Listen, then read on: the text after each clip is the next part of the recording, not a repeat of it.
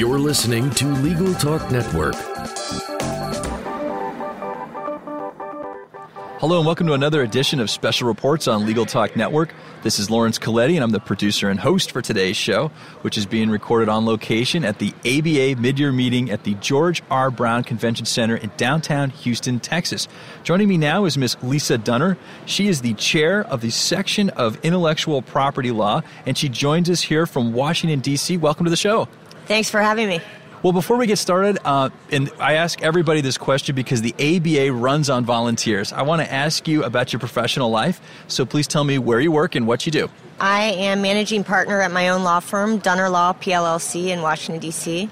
I took the traditional path through private practice, working at a couple different law firms. I was a partner at a major law firm in Washington, D.C., and decided to hang out my own shingle in 2003, and I have 3 great associates and me working out of an office in D.C. Oh, that sounds exciting. It's great. I actually love it. Well, as chair of the section of Intellectual Property Law, I just want to learn a little bit more about your duties and responsibilities. Sure. Well, as chair, I basically manage all of our divisions, which I can talk to you about in a little bit. We're broken down into various substantive areas, patent, trademark, and copyright, and we have a whole slew of volunteers that make up the committees, which make up the divisions. And we work on a lot of policy, a lot of initiatives with legislation and case law, and initiatives with the U.S. Patent and Trademark Office and the Copyright Office, and I manage all of these efforts. Oh, wow. So it's definitely a busy full-time job. Well, let's talk about those, and they're called divisions, right? Yes. Okay, so let's talk about those divisions. Sure. So the way we do it in the section of intellectual property law is because there are different substantive backgrounds. In other words, we have patent attorneys, trademark attorneys, and copyright attorneys. We've broken our section down into 7 divisions. 3 of those divisions are a patent division, a copyright division, and a trademark division. And then there's some special divisions like alternative dispute resolution divisions, some licensing divisions, and special divisions related to all 3 of those areas. Oh, wow. And within each of those divisions, we have numerous committees. And those committees make up very specialized issues or tackle specialized issues within those areas of law. And within the committees, we could have 10 to 100 members participating on the committees. And so what I do is, for example, if I hear of a case that's going up to the Supreme Court and it relates to patent law, then I will send that information to the head of our patent division, and they will send it to the appropriate committee, the committee that has the expertise on the subject matter of that case, to draw up proposed policy for our section, a position for our section to take. So one of the big things our section does is we take positions on certain matters. We try to create a position. And ultimately, we may communicate that position to various administrative agencies like the U.S. Patent and Trademark Office, the Copyright Office, or even the Supreme Court. And when the ABA speaks, when our section speaks through the ABA, it has a lot of import because it goes through a very extreme vetting process to ultimately have us communicate that position to these outside bodies. So it sounds like you guys are making the law as well as helping people practice in it. Well, we're not making the law, but we'd like to say that we have a position in influencing the law. Like a lot of associations out there related to intellectual property, because we are comprised of experts in our field, it's really important that we weigh in and have an important position that would affect our practitioners in our profession. Okay. Well, you said earlier that you have hundreds of members in some of these committees. So roughly how many members in the entire section of intellectual property law? We have roughly 23,000 members in our section. Wow. And it's just an amazing group of people that put forward just tons of their time and energy in committing to helping our substantive areas better our practice and better our position in our practice. And really, it's a dedicated group of people that really make all of this work.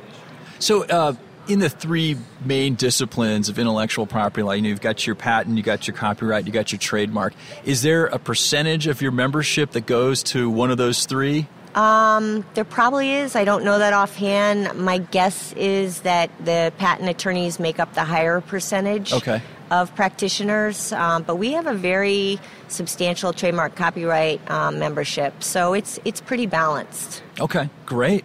And could you share with me some of your programs and member benefits that you have running this year? Yeah, we're, like I said, a very active section. One of the things that we do, we have a phenomenal content. We distribute books, and we have our flagship magazine, which is Landslide Magazine, which is just an amazing... It's called Landslide? It's called Landslide Magazine. Okay. And it's a very widely read, very popular magazine on IP topics. Okay. And we've got an entire magazine board that creates the issues. We've got an editorial board. It's probably, I'd say, one of the best IP publications out there. We also have a books board that helps produce books, create books through our members, and ultimately we publish these books through the ABA, and it's just a great group of people that work on our books board.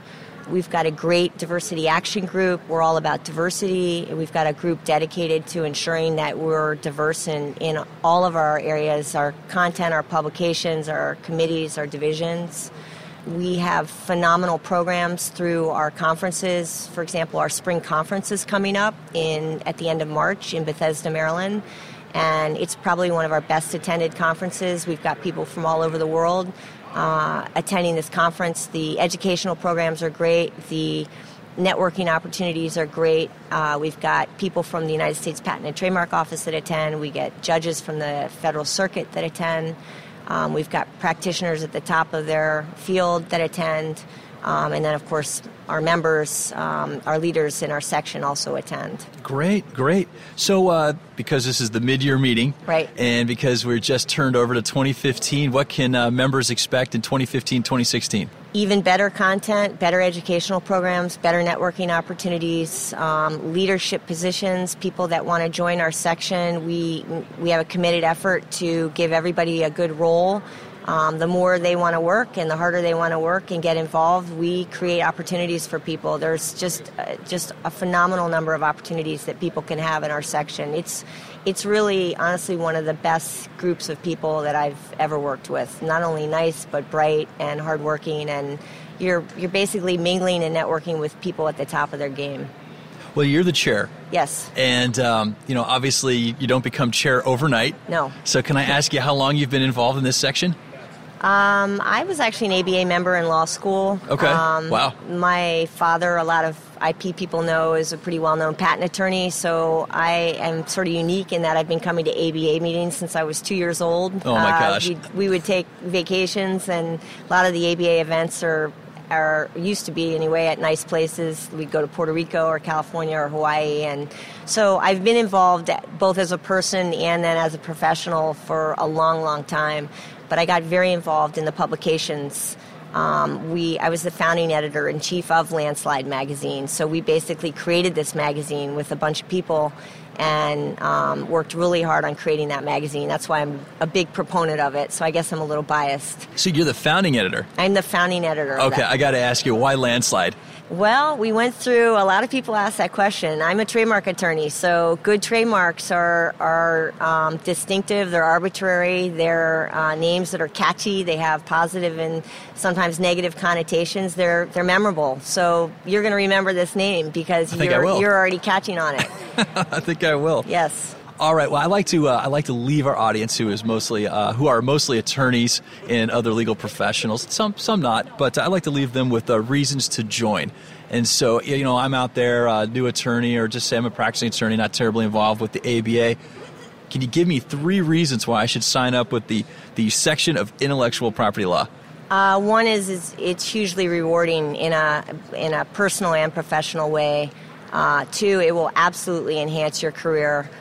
Because you'll be networking with the top people in your profession. And 3, I'd have to say the educational content, both written and through the programs, and those aren't necessarily in order of preference. They're all pretty 3 equal rewards that you get by joining, but I personally think it's a no-brainer. It's a great group. Well, that's great. That's wonderful. Looks like we've reached the end of our program for today. I want to thank Ms. Lisa Dunner for joining us. Thank you for having me. Now, if our listeners want to get a hold of you and ask some more questions about the section of intellectual property law, how can they find you? They can email me. I'm not going to give out my cell phone, but they can always email me. My email is ldunner@dunnerlaw.com. Okay, well, thank you so much. Thank you. This has been another edition of Special Reports. I'm Lawrence Coletti. Until next time, thank you for listening. The views expressed by the participants of this program are their own and do not represent the views of, nor are they endorsed by, Legal Talk Network, its officers, directors, employees, agents, representatives, shareholders, and subsidiaries. None of the content should be considered legal advice. As always, consult a lawyer.